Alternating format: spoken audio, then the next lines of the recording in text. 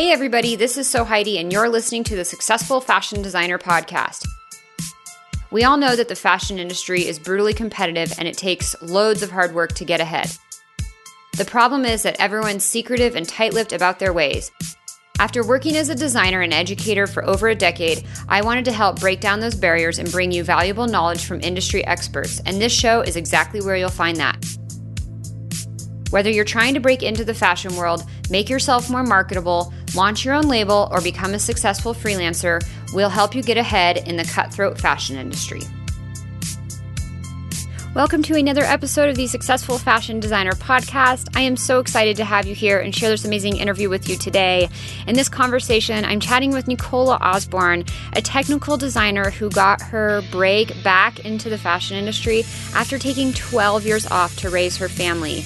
Now, as you can imagine, getting back to any career after 12 years is a very daunting task, and getting back into the fashion industry is an even more daunting one.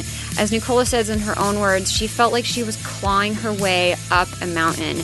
But she talks us through everything she did, both mentally, emotionally, and skill learning-wise, to get prepared and ultimately land her first opportunity back after her 12-year break. She talks through how she even figured out what skills she needed to learn, how she started getting a few internships as a, air quote, non-traditional intern, meaning, not a young college student. She talks through how she prepared her portfolio and got up to speed on specific technical skills like Adobe Illustrator and tech packs. She also shares the technique that she used on her resume so that the first things brands saw wasn't a big 12-year gap. And Nicola also talks us through how she bombed her first interview and tells us exactly why it went so terribly, and then what she did to better prepare for interviews after that. I know you guys are going to love this interview, whether you are feeling like you're just having a struggle with your job search, or maybe you too took some time off and are breaking back in. There's so much great inspiration and insight in our conversation. So thank you so much for listening. I will remind you that if you like this podcast, make sure to subscribe on iTunes and leave a review like listener with the username of B Loves You had to say about the podcast. B says, all the information you find in this podcast about the fashion industry is extremely useful. And the best thing is that this is free content, whereas other people would charge for their consulting. Keep listening, keep sharing. Heidi is amazing. Thank you so much, B. Appreciate it, and really glad that you found everything so useful. And I am about spreading the knowledge and making it accessible to everyone. So if you too also love listening to the Successful Fashion Designer Podcast, I would be so grateful to hear from you in an iTunes review. You can do that anytime at sfdnetwork.com/review, or just scroll down where you're listening right now on iTunes and tap one of those stars and leave a quick review. I would love to give you a shout out here on the air. Again, if you want to access the show notes for any links or resources we mentioned in the show, you can scroll down wherever you're listening and you should find them. Now, let's jump on to the interview with Nicola. Welcome, Nicola, to the Successful Fashion Designer Podcast. Can you please start out by introducing yourself and letting us know who you are and what you do in the fashion industry? Hi, my name is Nicola Osborne. I'm a technical designer and I work for a children's apparel company in San Francisco. Awesome. And let's do like a pretty big rewind here, because you and I have chatted before, and I know you've been in the industry for a really long time. And so take us back to the very beginning. Like, how did you get started in fashion? What did the first early stages of your career look like? Okay, so I have always worked in fashion ever since before I left school. I worked as a model, a fashion model, and I just loved everything about the industry. And I worked as a model till I was about 20. And then I retired from modeling, and I thought I need to do something that is still in this industry, but that uses my brain, because I was tired of just being, just standing there. I wanted to use my brain. So I decided to go back to college, and we have a great system in the UK where you can go to something called technical college, where you can learn subjects which are not necessarily academic. So in the town where I was living, we had a college that did a fashion design course, and it was a 2-year course. So I picked that, and it was a mixture of fashion design and pattern making. And we had the most amazing teachers who had worked in the industry for years. And they just really inspired me. And the thing that I loved most was pattern making. Yeah. And also garment construction, because I had always made my own clothes. Because being very tall, which was great for being a model, it meant that I couldn't buy trousers, pants to fit me, skirts that were long enough, dresses that were long enough. So I'd always made my own clothes. And I was just fascinated at this whole other side of clothing, and how you could really learn something so technical and so skilled, like pattern making, and it just really inspired me. And then my teacher said, "So are you going to apply to university?" And I just was like, "What? What do you mean?" She said, "Yeah, you can go to university with this qualification. When you leave here, this will be enough credits to get you into a really good course." So I was like, "Oh my goodness, I had no idea." So I was like, "Yeah, definitely." And so I applied to lots of great colleges, and I got onto an amazing course at a university in the Midlands called Nottingham Trent University. And it was a 4-year course in fashion and textiles management.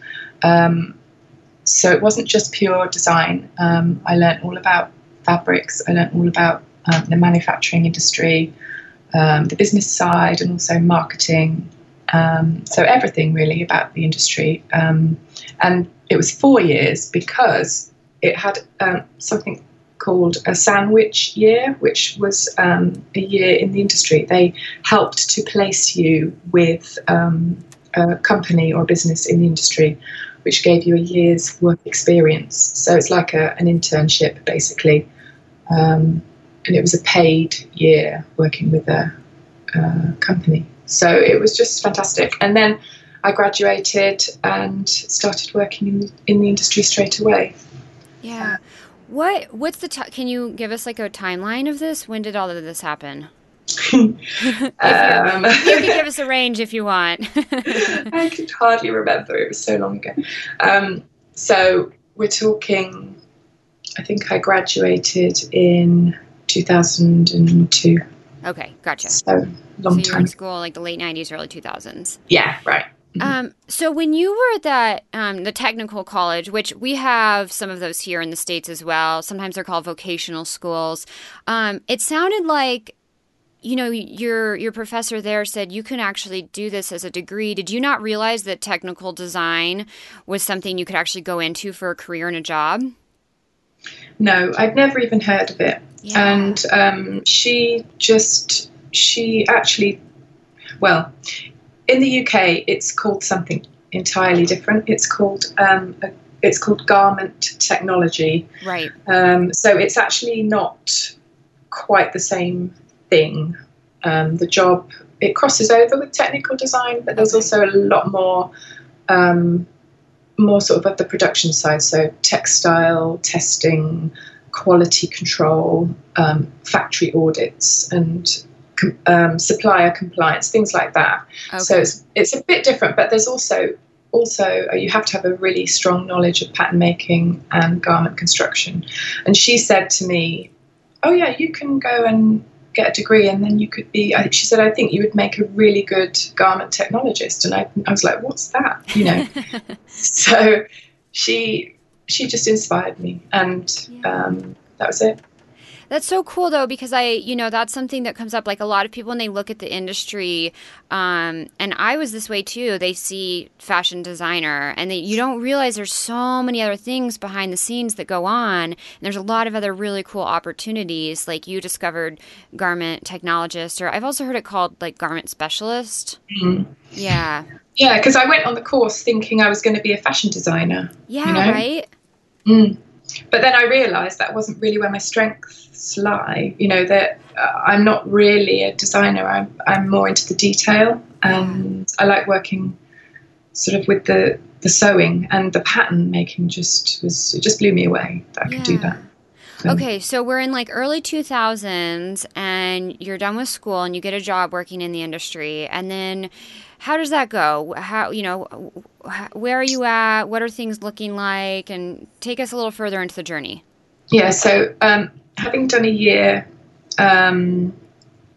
work experience with the Arcadia Group, who are one of the biggest clothing retailers in the UK, they own TopShop and Top Man, and that's where I did my year's internship, which was part of the course, because my university had great contacts in the industry, and I had to do an interview and everything, but I got the job on my own merit. But it was sort of, they recognised that students from this university were good, they had relevant knowledge and experience, and that they were good employees for the internship program. Gotcha. So when I left, I had an offer on the table from the Arcadia Group. And I decided actually not to take it because it was in central London and it was very expensive to live in central London at that time. Well, it still is, but on a graduate salary. So I took a job. I was offered a job at another company called New Look. And they're a very sort of fast fashion women's wear company. And I started there as a junior after I graduated. And what was that first job like? It was kind of, it was really fun, actually. I just really loved it. And one of the best things about working there, because it's fast fashion, they had factories in the UK that they were using. So it gave me a chance to actually go out and visit the vendors and have a look at where the clothes were being made. And it just gave me a real kind of insight into the whole process and the logistics of, getting clothes made and then to the customers. Yeah. Which I think is quite hard to visualize that when you're working with factories in China and you don't actually get to go there. Yeah. I think it's really great if you get the chance to get out and spend time with your factories. I think that's the best experience, definitely. Yeah.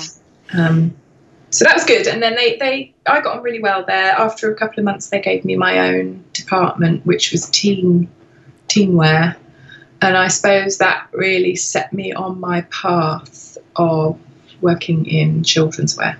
So from then on, I then took another job at a company called Next, who's I think they're the second biggest clothing retailer in the UK, and they have a really good children's wear department. And so I worked there in children's wear. So that was kind of my career path. Did you know you wanted to go into kids wear, or is that just kind of what happened organically? I know you said at New Look they gave you the teen department, and that kind of just set you on the trajectory. No, I didn't know that's what I wanted to do, and I probably, if I'd have had the choice, I probably wouldn't have really necessarily chosen children's wear. But I think it's a great one that people do kind of overlook, because there are a lot of special things that you need to have certain expertise, because obviously the sizing is quite a big issue, so you can be going from a newborn up to a 16-year-old, so that's a huge change in body shape, grading and sizing. And then also with children's wear, there are a lot of safety considerations, which something that if you can get into that niche, then you are quite specialized. So it's actually worked out quite well, I think. Do you find that there's a good demand for people with that expertise? I mean, I know you have to be familiar with, there can't be any lead in the trims, or I think there can't be lead in trims for anybody, but fire retardant stuff, and it's just the regulations are really tighter. Yeah, definitely. I think anything really, if you find a niche where not everyone's going to want to go into kids wear. It's not the obvious choice, is it? Really, if you sort of set off wanting to be a fashion designer, you're probably not going to be your head's not going towards kids wear naturally. But I think it's probably one of the areas where there's always going to be a need for people. You've got that knowledge and that background. So I'm actually quite pleased. And it's funny because when I did start to go back to work, when I started looking, I wasn't even looking at children's wear jobs. It just didn't occur to me because I felt like for some reason I just wanted to go back into the job and I wanted to do women's wear. And I almost forgot in a way that I had that experience and that was because it was such a long time ago. And I just thought, I don't know, I just didn't really, it just kind of wasn't clear to me until I saw the job advertised that I'm doing now. And then I thought, oh my God, I actually have that experience. I have that niche, already. So, it's perfect for me. And I applied and yeah. Okay, so talk us through that, because this was kind of where our conversation was initiated from an email you sent me. And so you just made the comment of, when you decided to go back to work. So tell us a little bit about, where you took a break to do certain things in your life, what that looked like, and then where you are now. Okay, so I stopped working when I had my son, and he's now 12 years old. And at the time, I was working it was fantastic. I was working in a hosiery factory in the Midlands, in Nottinghamshire. And I don't even know why I ended up working in hosiery. I think it was because I wanted to work. I wanted to go and work for a vendor. I had always worked in the retail side, and I wanted to work. I wanted to go back to sort of the basics of garment production. I felt that was a really important base in order to do my job well as a technical designer or a garment technologist. I felt like I really needed to understand where the vendors are coming from. What's their perspective. Yeah. So that was a bit of a strange kind of deviation that I took, but I'm really glad I did that. Anyway, I moved away from that area because of my husband's job, and I had a baby, and then my husband started to his career took him to Switzerland, so we moved to Switzerland, then we moved to Texas, and then we moved to California. So over the course of the last, I'd say probably 8 years, we've just been moving around. So my career was definitely not on the table. I was just not even thinking about it. I was just sort of moving from place to place, trying to look after my kids and, just kind of get through, basically. And it wasn't really until I know it's probably like a couple of years ago, 2 or 3 years ago, I started to think, well, the kids are at school. What am I going to do? I'm really bored and I want to go back to work. And I don't know, I almost thought about retraining as something. I don't know why. I just thought maybe I could, do something else, because I knew that the fashion industry is so all-consuming, When you're in it, people expect you to work really long hours. You have to give 100%. And I hadn't ever really met anyone who had a part-time job in the fashion industry. So I felt like that industry wasn't going to work for me as a mum living away from my entire support network, my family all living in the UK. I just thought, how am I going to make this work? But then I thought, well, hang on, I've got all this experience. I've invested all this time in education. I've got 6 years of education as this role, as a garment tech. And I thought, no, that's ridiculous to retrain. You're going to have to find a way to make this work. So then I started looking at job postings, and that's when I became really terrified, because I thought everything's just moved on so much, and also the fact that the role itself doesn't even exist in the US. So the challenge of how to go forward was quite immense, actually. It was scary. Yeah. Very scary.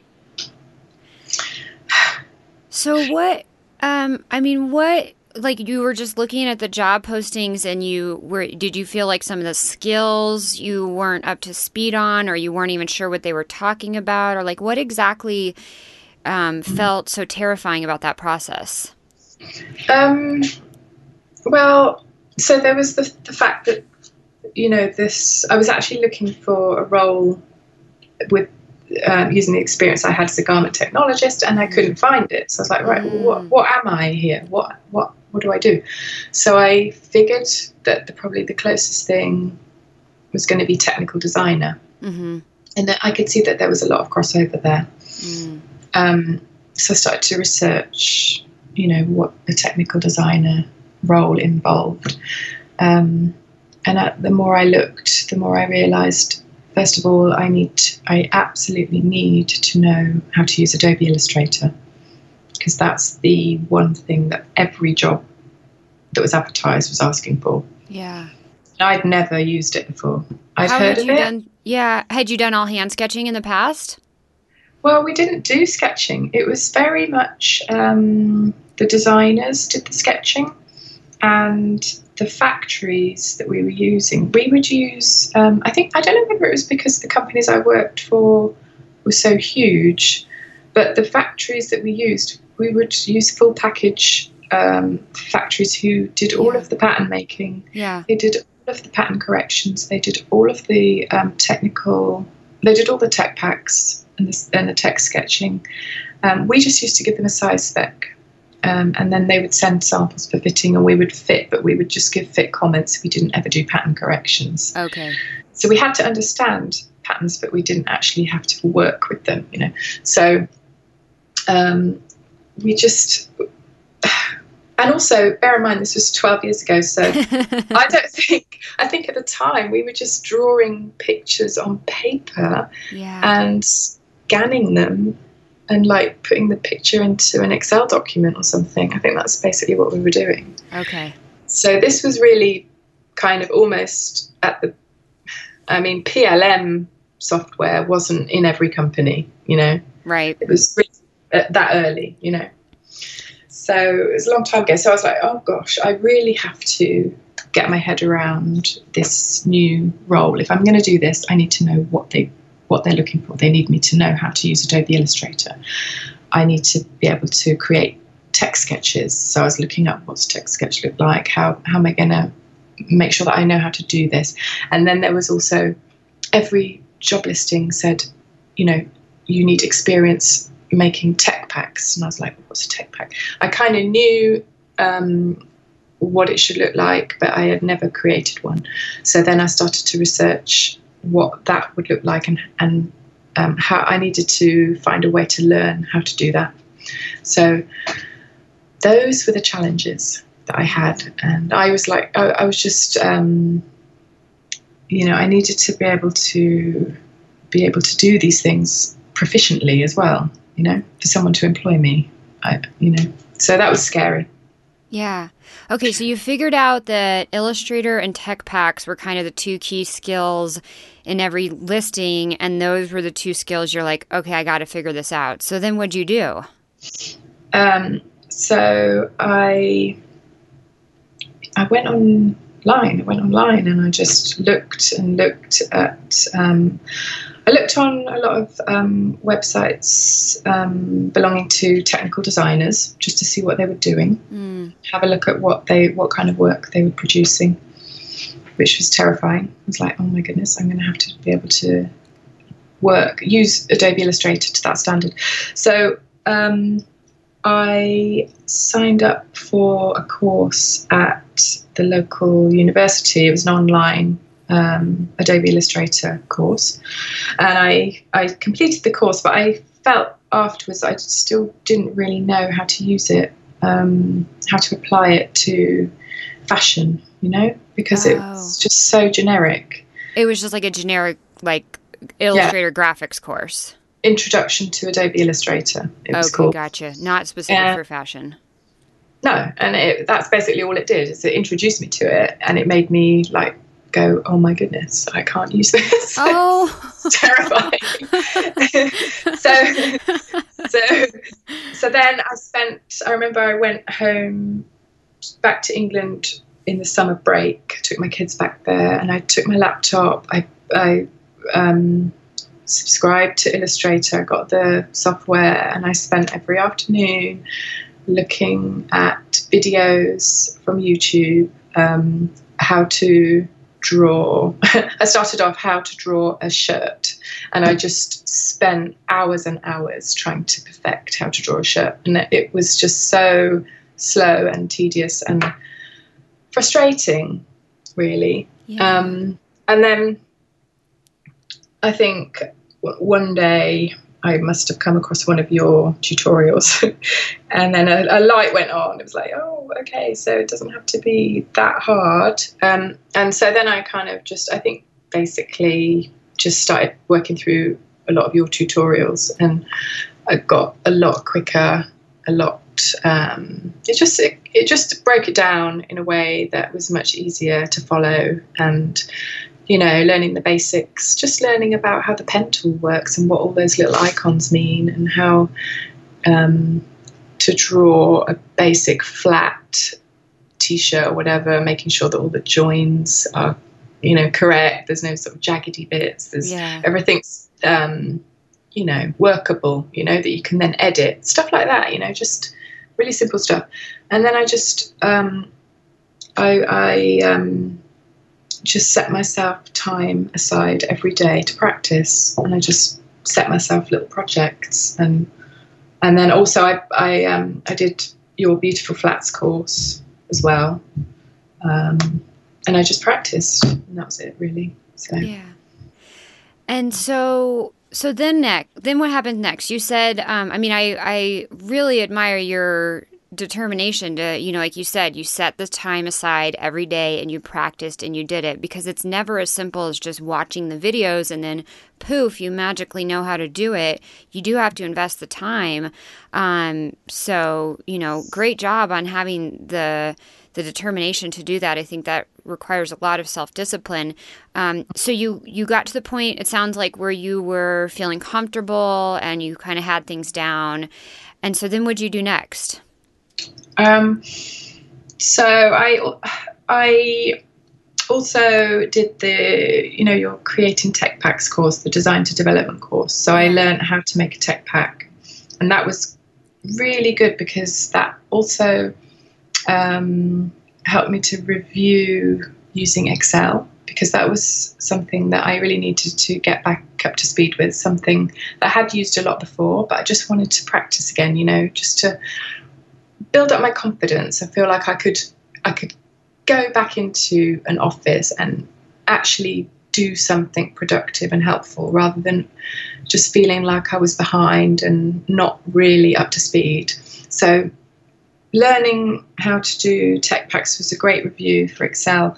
Also just the other stuff that you sort of helped me to learn, which was just using Dropbox, you know, I mean, and Adobe Acrobat as well, and just sort of just all these IT skills that had kind of passed me by because I hadn't been at work.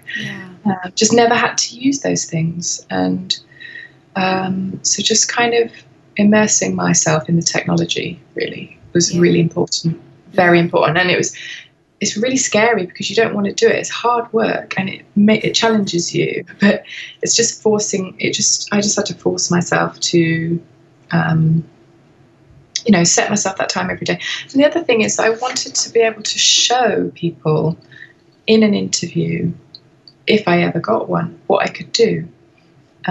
So I created tech packs, and I sort of built a small portfolio of a few things that I could just, you know, whip out at an interview and say, look, I know I haven't worked, but look, I can do this, you know. So just to show, you know, here's a couple of tech packs that I've done, and this is the level of sketching I can do. Here's, you know, a size spec. Here's some pattern corrections, you know, images of pattern corrections that I've done. And also I spent a lot of time updating my pattern making skills. So I set myself a couple of projects, designing and creating I made a couple of dresses just for myself. So I drafted the blocks, I drafted the patterns, I made the muslins,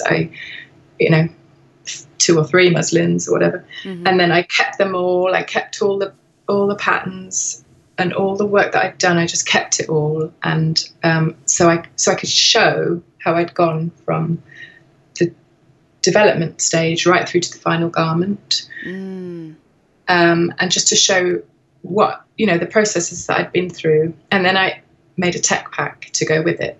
So it was like just if somebody wanted to see whether I could actually do this stuff, I could show that, just to convince them. Because I felt like I really needed to convince people, because 12 years is a long time. Yeah. And I knew I was going to have to go that extra mile just to show people that I really wanted to do this, and that I could really apply myself and that I could actually do it. So I wanted to have all the backup necessary, to show. And it paid off. Yeah. Okay. So talk a little bit about what happens next. So you have some confidence with Illustrator and tech packs, and you put together this whole sort of sample project to, give visual proof of like, look, I can do this.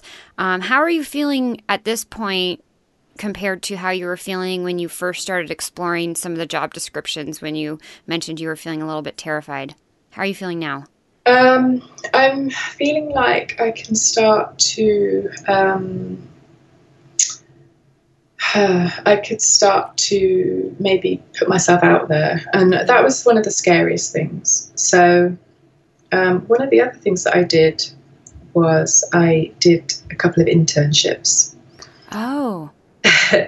So this is a bit controversial, but I did a couple of unpaid internships. Okay. Because I felt like, at the time I didn't have a work permit, so that was probably, one of the reasons why I was not paid anyway. But also because I wanted to, I don't know, I guess partly because I had very low confidence as well in myself, and I also didn't want to be too committed. I know that sounds awful, but I just wasn't sure how this was going to work out for me. So I just felt like if I was offering my services just, as a kind of like an exchange, you're teaching me and I'm helping you kind of thing. Yeah.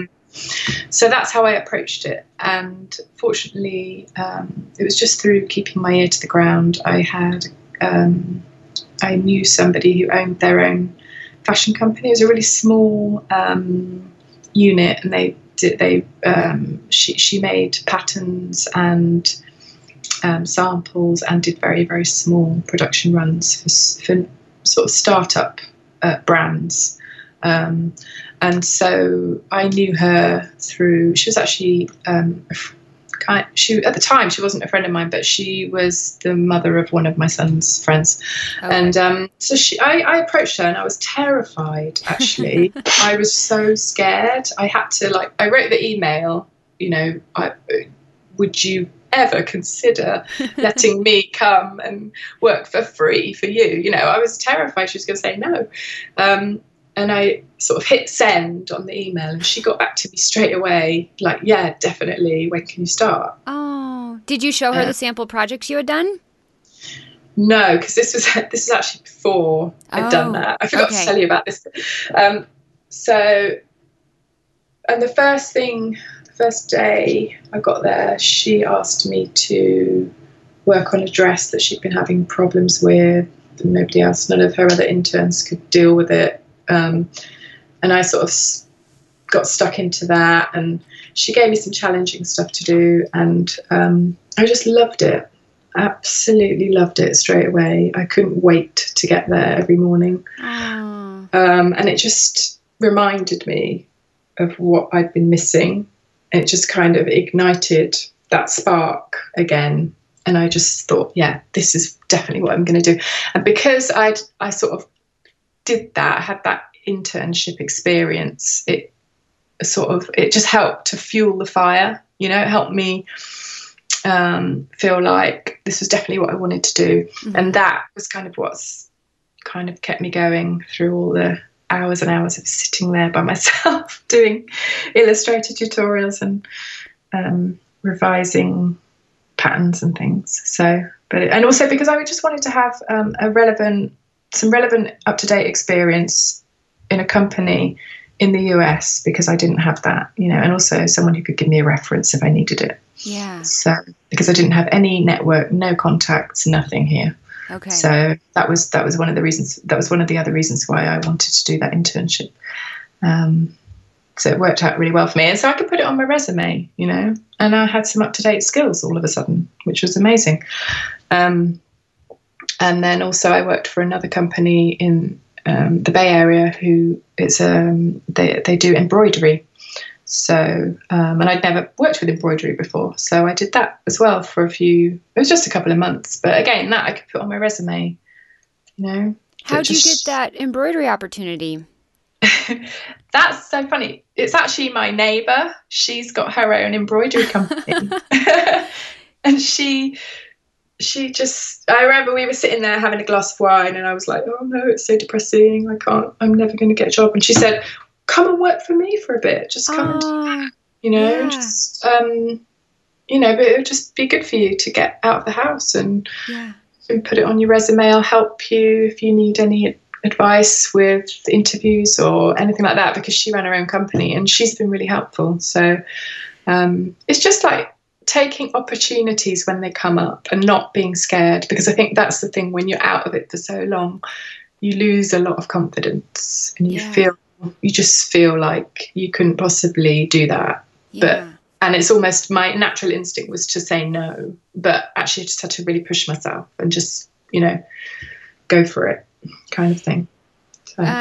So was there anything, because it can be really easy to say, okay, yeah, I'm going to do this, but then to just sort of let that fear, whether you're mindful of it or not, and I've been guilty, I think all of us have been guilty of, like, you just put it off, you put it off, you put it off. So, even before you got that first internship with your son's friend's mom, you said you were like so nervous to hit send on that email. Like, what specifically did you do to kind of get over that fear and just like, I'm just going to go for it, or I don't know. I think, I don't know. I think it's just that feeling of, I don't want to not do something just because I'm scared. I don't want to miss this opportunity. This is something, if I don't do this, I'm really stupid, because this is an opportunity staring me in the face. Yeah.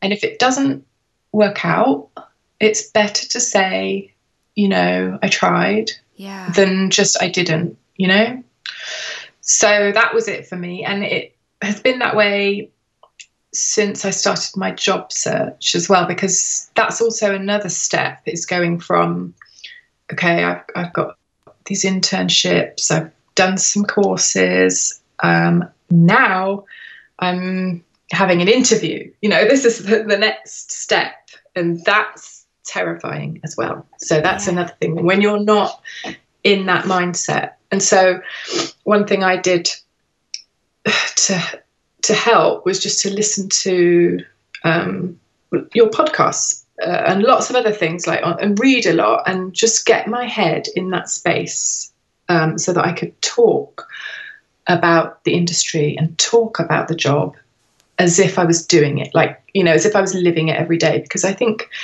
the other thing is just having the language and the terminology, and just just being able to talk about something that you haven't actually been doing for a very long time is really hard. Yeah. So just to get your head back into that space is a challenge. And so just listening, reading, finding out, and just getting and also just finding a few key things that you're passionate about, that you can talk about in an interview, because they want to see you, see that you're your knowledge is up to date and that you know what's going on in the industry and that you're interested in this aspect or that aspect, and these are the things that you're passionate about and that drive you forward, and stuff like that. And you need to really start researching and reading and listening so that you can talk. Okay, so you did the 2 internships, which you got through friends, acquaintances, people within sort of your circle on one level or another. And then you did all the self-directed learning and reading and listening to podcasts and researching and the self-directed projects. And so then, when you've kind of talked about it a little bit, you go to the stage where you're actually starting to apply for jobs.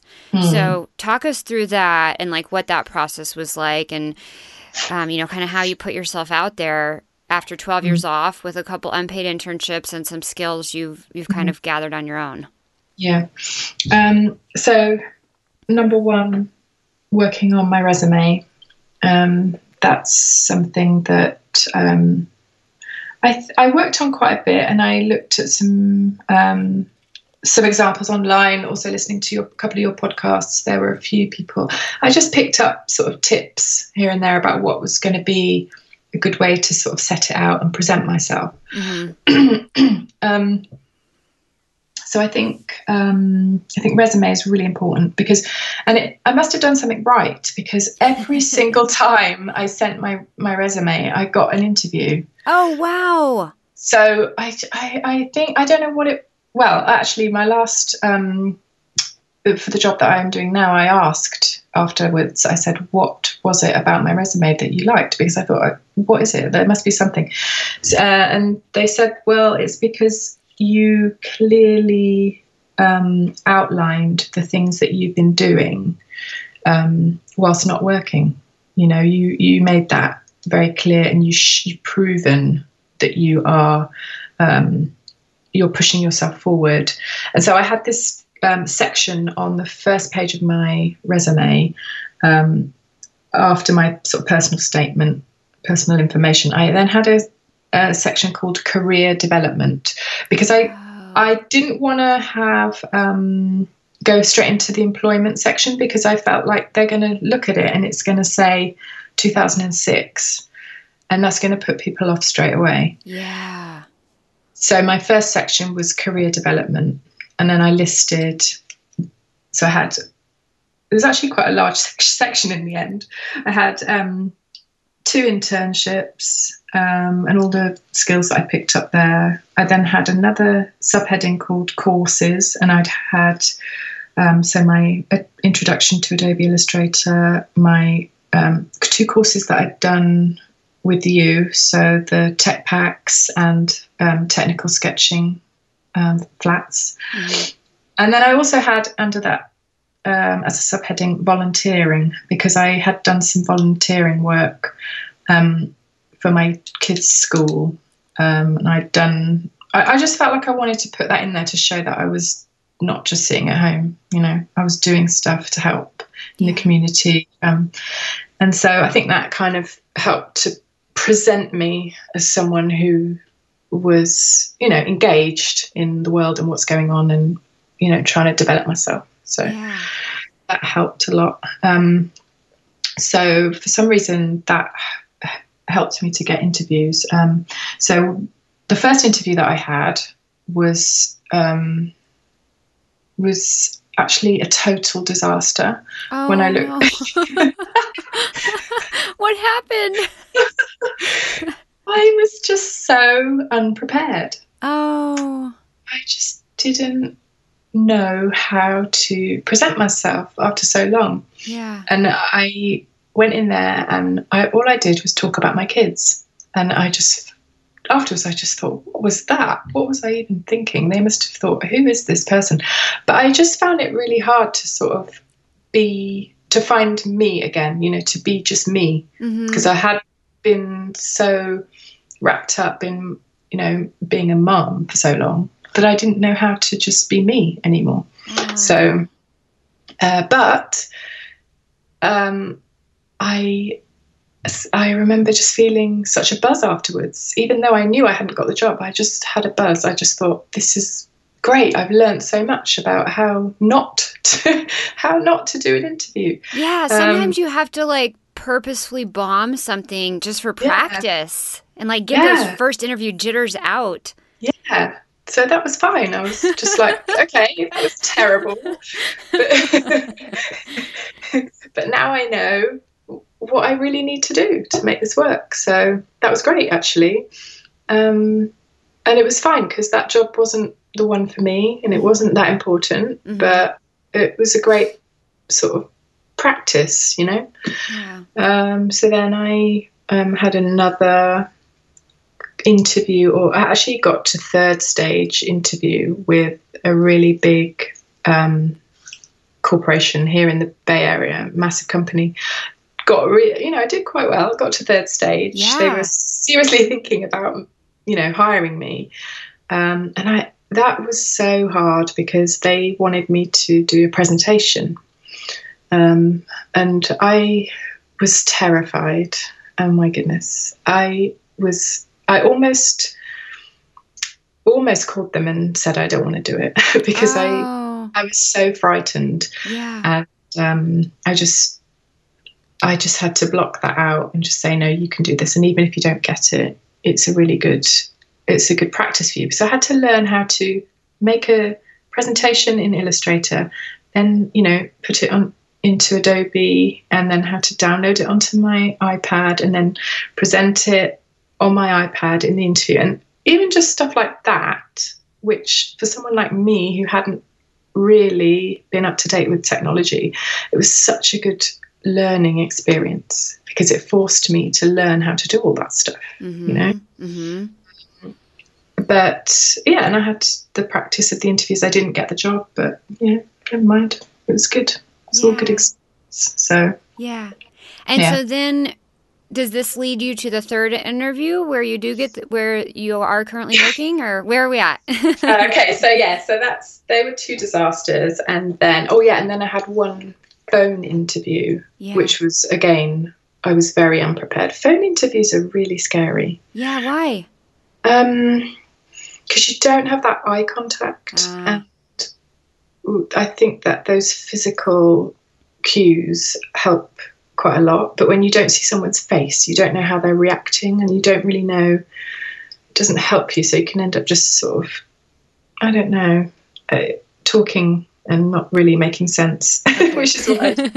So that didn't go very well. But anyway, the one that I have now, the one that I finally got was, again, I was in the UK on summer break with my kids, and I was scrolling through Indeed, and I just saw this listing, childrenswear apparel technical designer, and I thought, oh, well, actually, and I read through all the little, criteria that you needed to apply, and it was probably one of the first ones where I could tick all the boxes. Oh. And I just thought, oh my goodness, I can't believe it. I'm actually qualified for this. So I just, thankfully I had my Dropbox account. You taught me how to do that, and I had my resume in there. So I was able to upload my resume and just, again, just sent it and thought nothing of it. Didn't think for a second that I would get the job. And then they wanted me to come for an interview. So when I got back, I went, and they had already filled the position, but they needed somebody to cover maternity leave for someone, for one of the technical designers. And so they asked me if I'd like to do that. And so that's what I'm doing. Yeah. And it was so exciting to just get that, to just finally have a job. It was such a great feeling. So I was so happy. I cried. Oh, that's amazing. Yeah. Just the relief of it, finally, after all this hard work, after just clawing. It felt like I was clawing my way up a massive hill. Yeah. Mountain, and then just to finally, get there, just felt such a relief.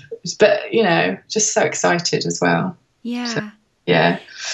And So this great. is the brand, when you asked them, why did you choose me? They told you it was all that self-directed career development that you had done throughout Yes. all the time. Okay. Yeah, absolutely. It was all Yeah. that. Because I said, what was it that stood out? And she was really good. She went through my resume and told me what she liked and didn't like. And that was really helpful. And then, but she said the thing that stood out was that you proved that you're willing to work and that you want to better yourself, and that you've done all these courses, and you can use it, Adobe Illustrator. You've taught yourself how to do that. And also she mentioned that she was impressed with the tech pack that I brought in to show, and also the garment and the pattern development that I'd done. Okay, so you brought those samples into the interview and showed them in person. Yeah, they didn't ask for it. It wasn't something that they had wanted to see before. They hadn't put it on the job listing. They didn't tell me, bring this stuff in. Mm-hmm. I brought it, and it didn't even come up in the interview. I actually had to say, do you mind if I show you something? So that's the other thing, is in my previous interviews, people didn't ask to see stuff, so I didn't show them voluntarily. Oh, yeah, okay. So I think that's the other thing, is just don't be afraid to kind of really push yourself and show what you can do, even if it doesn't come up, even if they don't ask. Yeah. Because I think they're still they're gonna be impressed to see that you've taken that initiative. Yeah. So like you said, as simple as like, do you mind if I show you some of this stuff? That's it. Yeah. That's your line. It's so simple. No, and it was actually really, because I felt a bit awkward doing it, but to see their faces light up, they actually kind of lit up, and it gives people something to look at, Yeah. And it gives people something to remember you by, and it makes them sort of see, because otherwise it's just words on a resume and anyone can say anything, but to actually be able to show it, I think it makes a difference. Yeah. And so you made a comment earlier about, a couple of the interviews that I'm doing some air quotes over here, bombed, or were disastrous, I think was one of the words you used also. And you commented that you were really unprepared for those interviews. So what do you think, like, how were you unprepared for those versus how you went into, maybe the one where you got through the 3 stages and you got close to getting the opportunity, or even this last one where you did get the job offer? Well, I hadn't researched the company. Okay. So I remember there was one question where she said, why do you want to work for this company? Why do you want to work here? Yeah. And I really didn't have a good answer. And I think that's one of the most important things, is to be able to show that you've done your homework and that you know exactly why you want to be there. Okay. And have some good reasons, Yeah. And I think that really, really helped with the job that I have now. I was able to talk about the company and what I had found out about the company and the reasons why I was really, really excited to work for them if possible. Yeah. And there were some really good, valid reasons. I wasn't just kind of saying it. I actually meant it. So that was really good. Yeah, I think that's really important. Can to you be share, genuine. Yeah, can you share like what 1 or 2 of the reasons were, just for an example? Yeah, well, one of the things that I really love about the company where I am now is that they are very into ethical sourcing. So they are they don't work with any factories that they don't know are using ethical practices with their employees, and they also give some of their profits to charity as well, as children's charities. So for me, that was just really important. I just wanted to feel like, because I know there's a lot of big businesses out there that don't give anything back and that don't really think about the impact of their business practices on the communities where they make their product, and just the impact of what they're doing. It's just all about making money, and I think I just thought it was really inspiring that there are people out there that aren't just all about making money, and that they do care about where things are coming from, the people that work for them, and also giving something back. Just really, I just felt like to work for a company like that, it's going to be amazing. Just loved it. Yeah. Oh, that's great. That's great. And I think, that's something I've heard from a lot of people is like you get so absorbed with getting yourself prepared in your portfolio and your resume.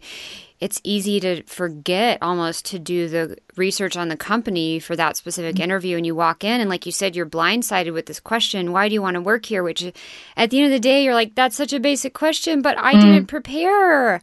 It happens to a lot of people. Does it? Not just me then. No, not just you. I mean, I've heard it from people on the interview side, and then I've also heard it from people on the brand side, and recruiters and stuff talking about like how people just don't, I don't know. I think maybe they just get so absorbed that they don't even realize, and they walk into interviews super unprepared. It's a very common thing. So great that you learned that lesson. Yes, definitely. And just have a genuine reason why. I mean, it's kind of difficult sometimes to find a reason, but I just really felt that about this company. So that's good. Yeah, that's amazing.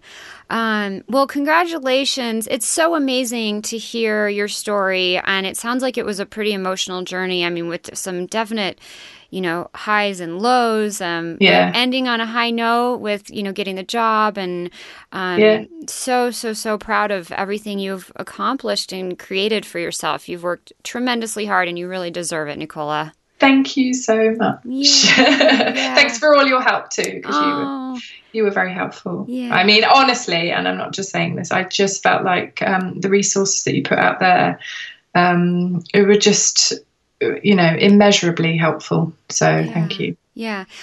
One quick thing before we get to the outro, I have a note here. You had emailed me and you made the comment that you contacted the recruiter, Shelly Simpson, beforehand to ask for tips. She's someone who was on a previous episode, which we'll link to that in the show notes. But can you talk a little bit about reaching out to her and what did you ask her for and like how was she able to help you? Yeah, so she was great. I really needed to know what rate to charge because that was the thing. I knew that there was going to be a conversation about money, being a freelancer, because that's what I'm doing at the moment. Okay.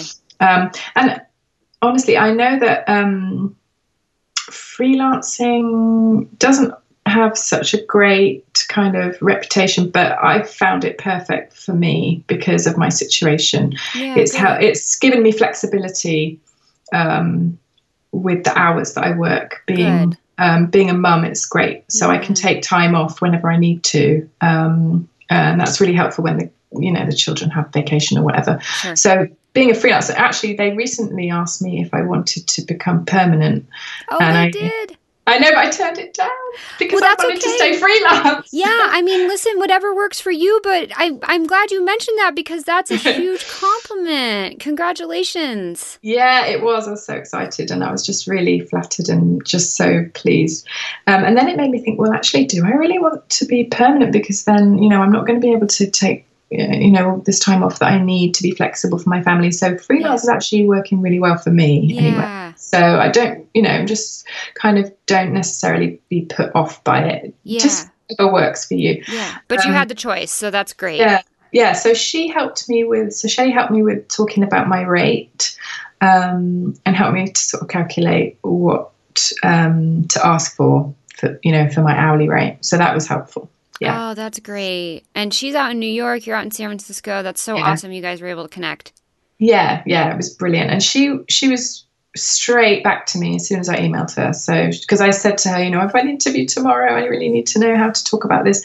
And she was so helpful. So, it's really great. Oh, that's fantastic. Well, again, congratulations on everything. It's such a really, really amazing and inspiring story. And like I said, you deserve all of it. You've worked so hard. Is there somewhere people can connect with you online or LinkedIn or anything like that? Yeah, I'm on LinkedIn. Okay, awesome. Yeah. We'll put a link to that in the show notes. And then we'll end with the question we ask at the end of every interview. And that is, what is one thing people never ask you about working in the fashion industry that you wish they would?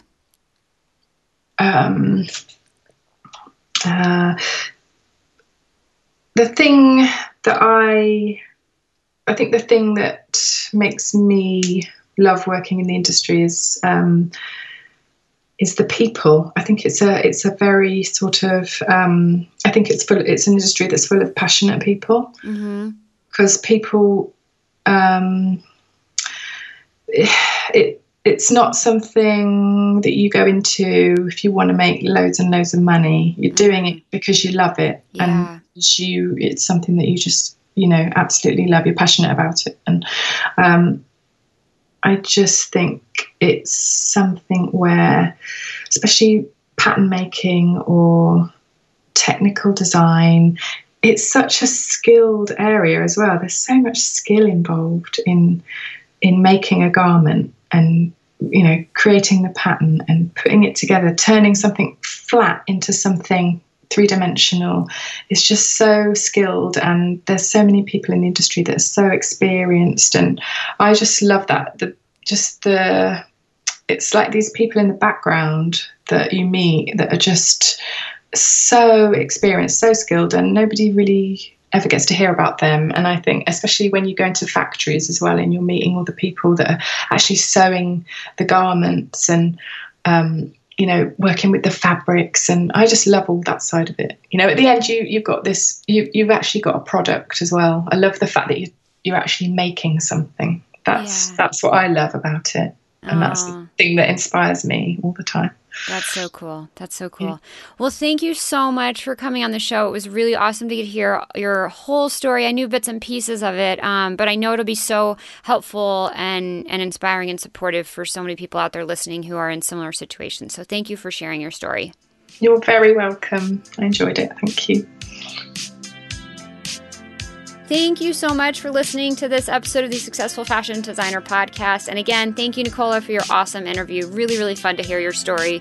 I'd also like to give a quick shout out to my husband, Mark, who handles all of the tech and editing and makes the show possible, as well as my right-hand Successful Fashion Designer team member, Saya. Saya makes sure that each episode gets published every week and delivered to you on time. And again, as always, thank you to you for listening. I appreciate each and every one of you. As always, if you'd like to learn more about any of the resources mentioned in this episode, check out the show notes wherever you're listening. Thanks so much, and I'll talk to you in the next SFD podcast episode.